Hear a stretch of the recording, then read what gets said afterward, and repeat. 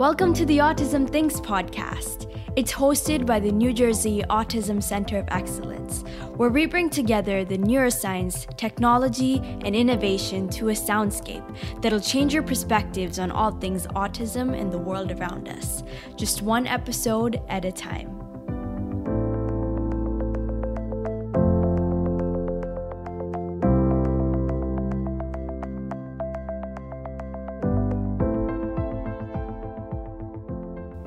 Okay, so what's the first thing you think about when you hear the word engineering? Maybe buildings and machines, like cars, and airplanes,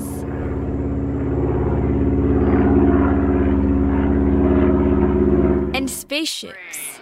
3, 2, 1. But have you ever thought about using the field of engineering to study movement by the human body?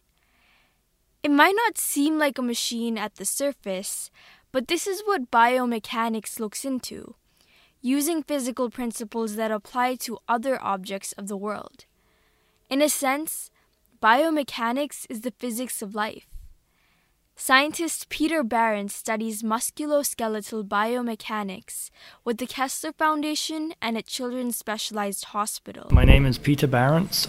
Right now I'm employed as a senior research scientist over at Kessler Foundation in West Orange. That's an organization which dedicates a lot of time towards research for bettering the lives of people with several types of disabilities, for instance with brain injury, spinal cord injury, and traumatic brain injury. So really I'm trained as a mechanical engineer. And mechanical engineering is a broad field, and things like heat transfer and thermodynamics, fluid dynamics, and so forth. Maybe those are things that people wouldn't necessarily think of first anyway as being under mechanical engineering. Within mechanical engineering you have mechanics.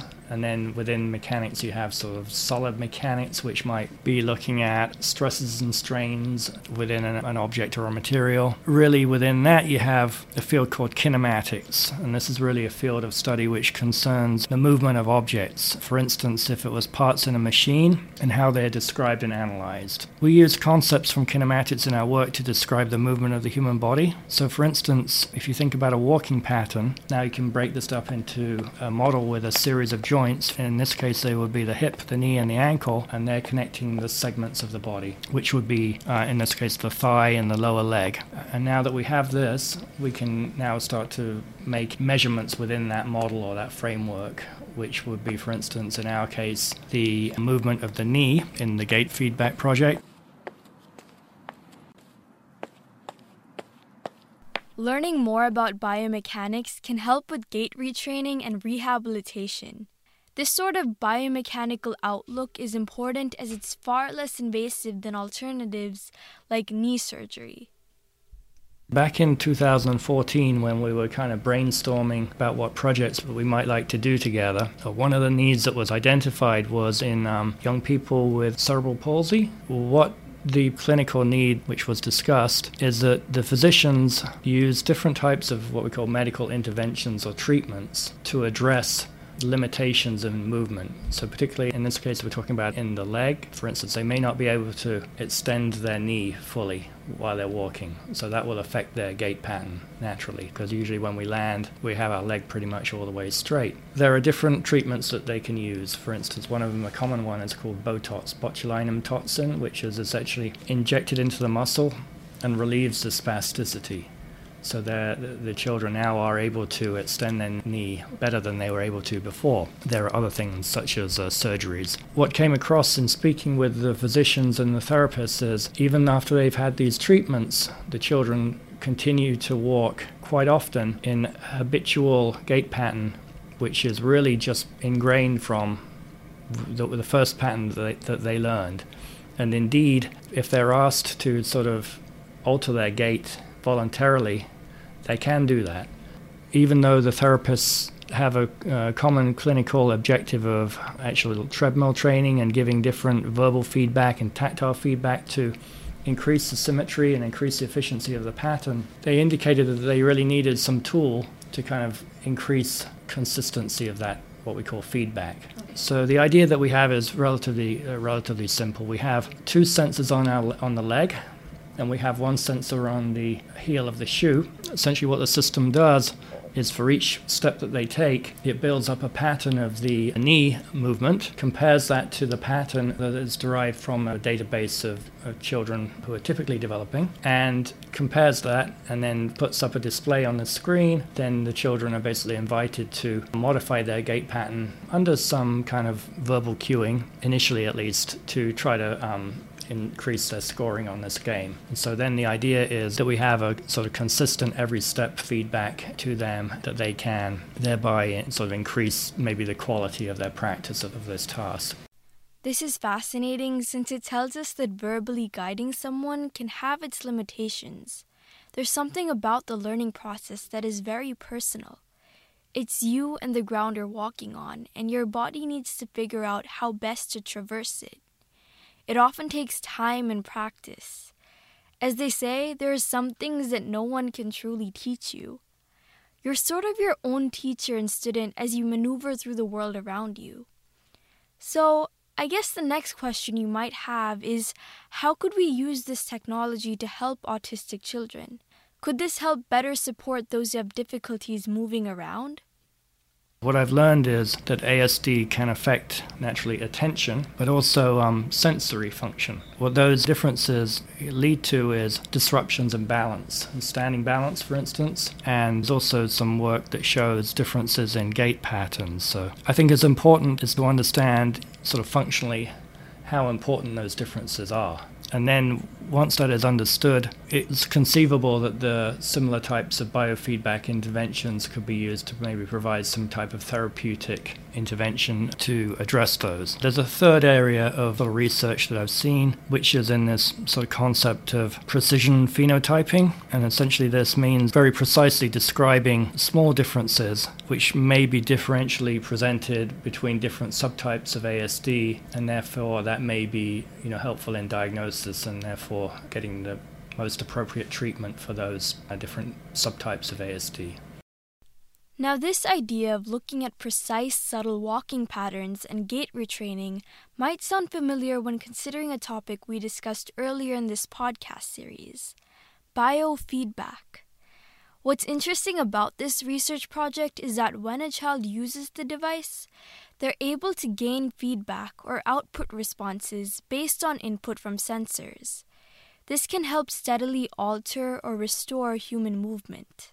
We're using, in this case, a visual pathway to give them the feedback. In addition to practicing with this feedback, we're trying to train them to be able to learn this pattern, but not learn this dependent on the feedback that they're getting. So what we incorporate in our practice is periods of non-feedback practice, so in which we essentially ask them to try to reproduce the pattern that they learn to kind of do well in this game, and so we kind of intersperse them with and without feedback. Dr. Behrens talks about different research projects he's worked on, and one of them concerns knee joint injuries. When I moved to Delaware, the focus changed a little bit to be a little bit more sort of sports medicine oriented. So the project that I worked with Professor Buchanan and others there really was on the subject of knee injuries, particularly for different sports like basketball, for instance. So what we worked closely on was anterior cruciate ligament injury and how that may change the biomechanics of the knee and the firing patterns of the muscles in the knee. When I was towards the end of that time there, we started to look into a technique which was using MRI while people are standing up. So we actually have a line of research in that right now. So we use one of the MRI scanners, which is called vertically open.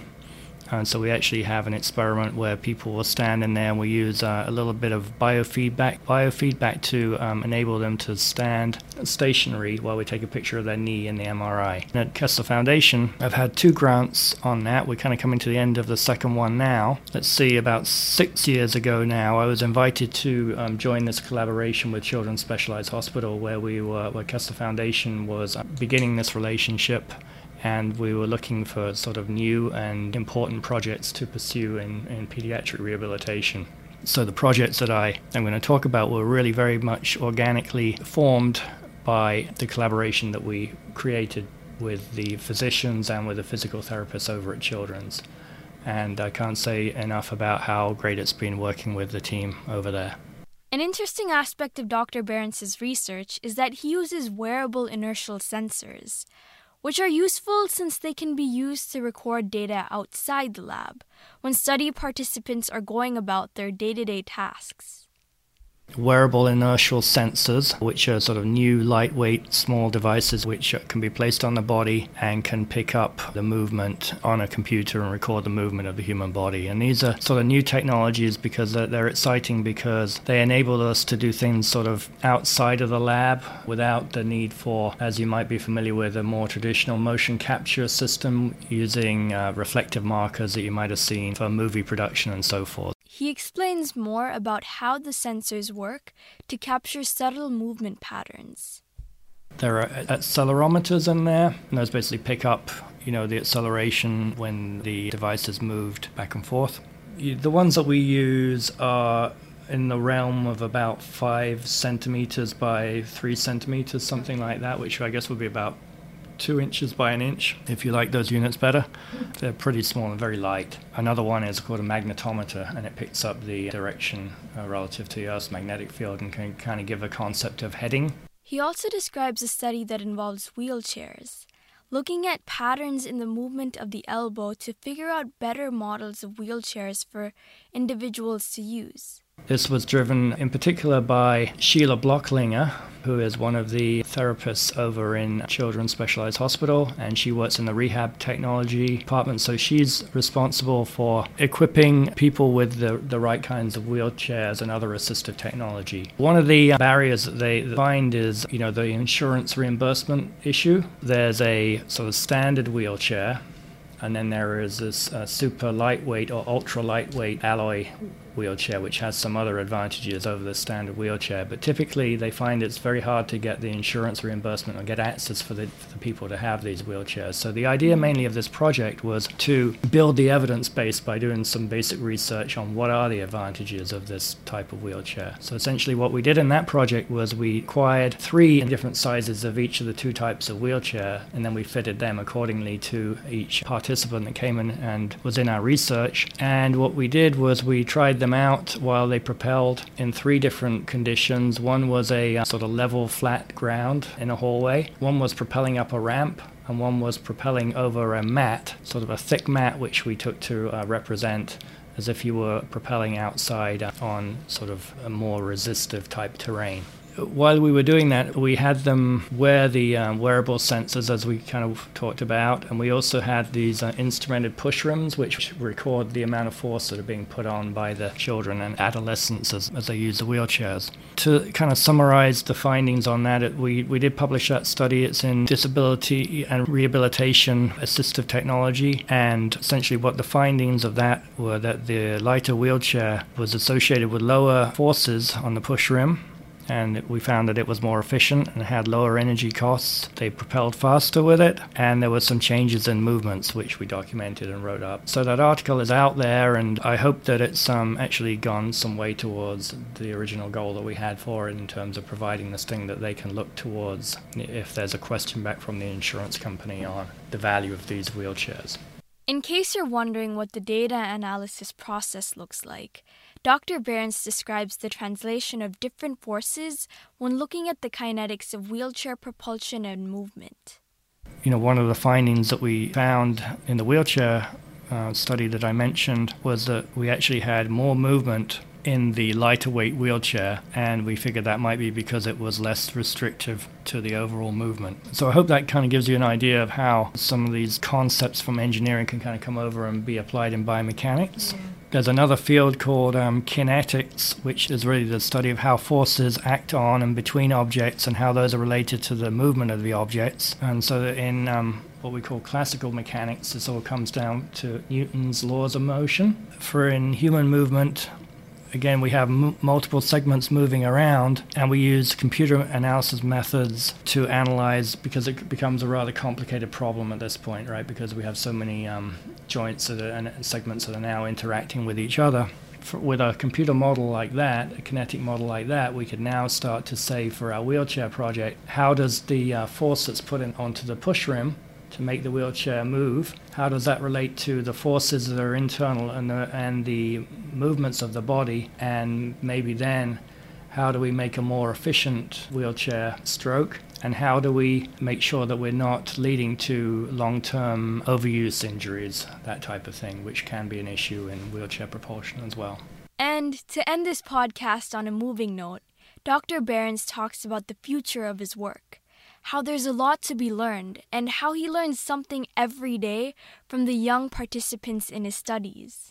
Big part of the enjoyment of the job is getting to meet the young people, to hear about and learn from their experience and see how they relate to it, and the same way for the parents. There's a lot to be learned and a lot of enjoyment as well in the interactions, and also hopefully the idea that maybe what we're doing someday anyway can be something that can be turned into something that will be more beneficial for these young people.